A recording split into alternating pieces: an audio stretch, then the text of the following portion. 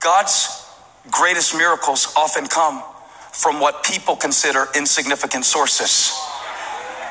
That's why you can't let the world ever define your significance, because the world celebrates all the wrong stuff.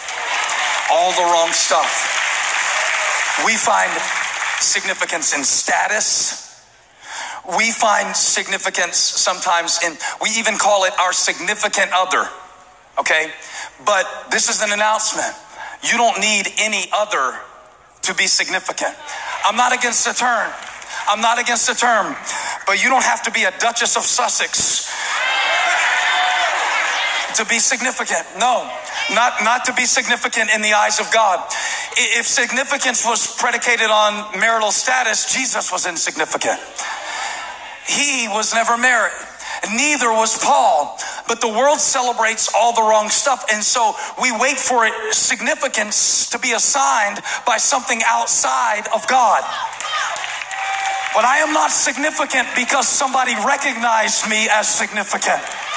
I am significant because of someone who died for me, who created me, and who lives in me. This is significant. And if people appreciate me, that's wonderful. But if they never recognize me, I'm still significant. There's a word for somebody. If I got a date, great. If I don't, I'm still significant. If I get the job, wonderful. If I don't, I'm still significant. If you like me, good, let's hug it out. But if not,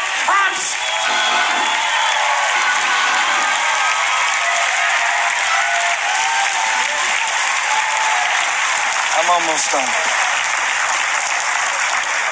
This is significant. This is significant. It's hard to see the significance of the season you're in. You see it better when you're out of it.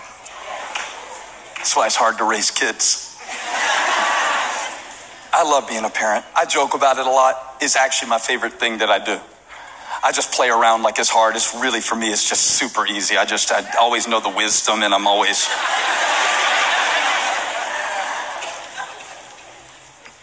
like watching my kids play all these sports. It's kind of hard sometimes because now they got so much pressure on us as parents. Maybe this is a suburban thing, I don't know. You got to be at every recital or your kid's going to end up in therapy as a serial killer. It's pressure. But I try to get out there. Sometimes it's running around and, is this significant? Is this significant? And then I get caught up in insignificant things, and I miss significant things. Like the disciples almost missed the miracle that day of the feeding of the 5,000, the one that's in all four Gospels. Maybe that's why they all included it, because they all almost missed it, because they wanted to send the crowds away. Can I show you something real quick? This is Graham. Y'all got it in the back? I didn't use it the other times, but yeah, this is Graham pinning a joker. It was good. It was a little tournament. That was the championship match of the tournament. It was on a Saturday. Normally I'd be preaching. That particular Saturday I had somebody else preaching for me. Look who he's looking at now. Guess who he's looking at when he's pinning him. I mean, he just pinned him. The ref just slapped the mat. And he looks up like, what? And I like it because what he said to me when he came back up, I said, isn't it cool how I wasn't preaching today so I could watch you win this tournament? And what if I had missed it? He said, well, if you had missed it, I probably wouldn't have won it.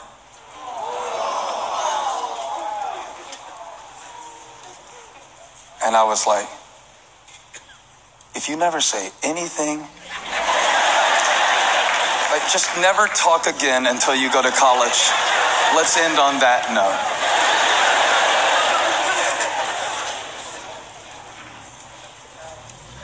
The same thing, you could take it down, although I'd be happy to put it on Instagram for you. Instagram. Anyway.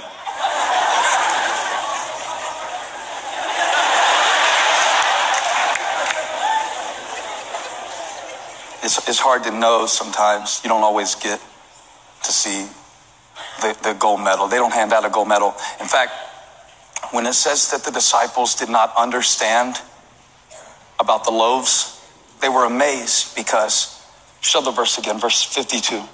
This verse got my attention.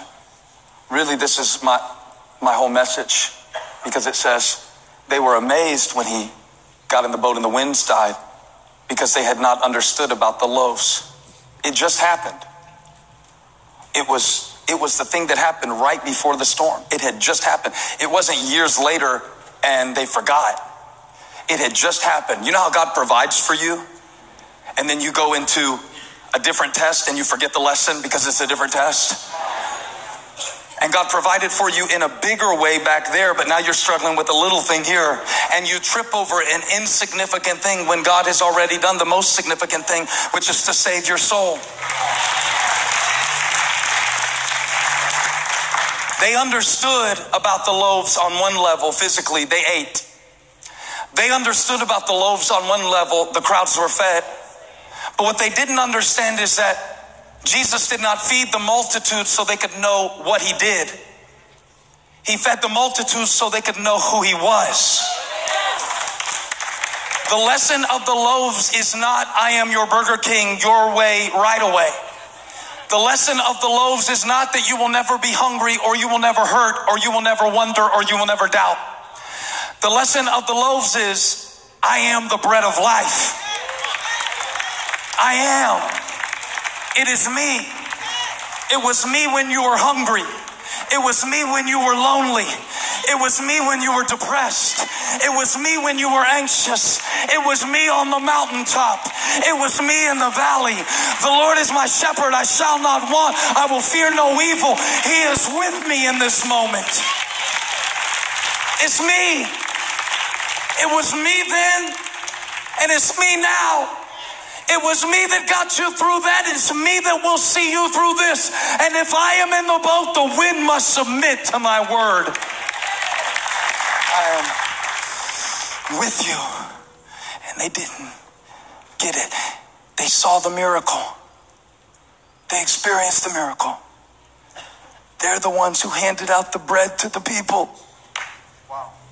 But you can experience a miracle and miss the significance.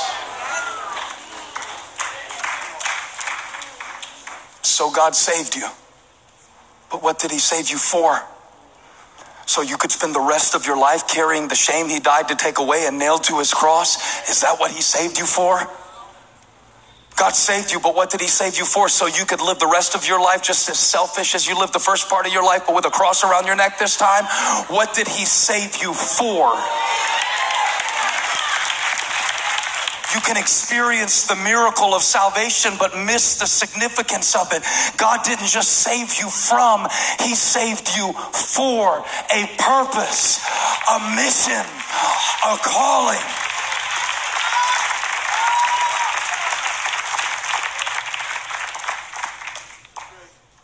And the miracle was not just that the people were fed. The miracle was not just that they ate bread. The miracle is not just what God does for you. The miracle is that you see who he is. This is beautiful. It is so beautiful that it bears repeating. It bears repeating. And in Mark chapter 8, this miracle is so significant it happens again. One way you can tell when something is important is when it is repeated. So the disciples find themselves in a situation that is very similar. There's a big crowd and there's no food. You know, like last time when you were worried and upset and you didn't think you were going to make it and you made it. And now here you are again and the wind's blowing again and you don't think you're going to make it. But spoiler alert, you will. That's the lesson of the loaves. That's the lesson of the... I didn't mean to ruin the movie for you, but at the end of this thing, you're going to be in Bethsaida. Because if he told you, I'll meet you on the other side, you don't die in the lake in the middle of the night. Come on, church. Has he not shown you? Don't you see it? Don't you hear it? It's the same voice. The same God. And so he feeds the crowd in Mark chapter 8. And the Bible says, Mark 8:14, the disciples had forgotten to bring bread, except for one loaf they had with them in the boat. I don't mean to correct the scripture, but there were actually 2 loaves in the boat. One of them was the bread they could see. Be careful, Jesus warned them. Watch out for the yeast of the Pharisees and that of Herod. He is warning them against the seemingly insignificant compromises that corrode your faith. Watch out, he said. Your words are significant. Your habits are significant. Your friendships are significant.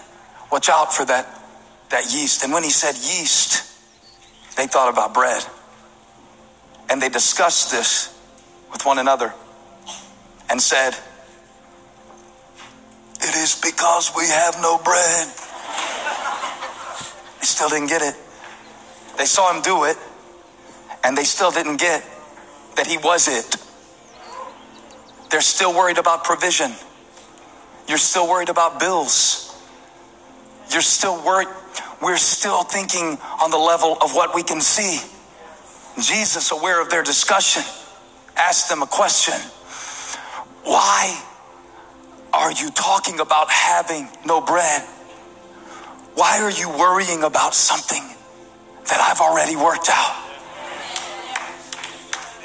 Why are you doubting something that you've already seen me do so many times before?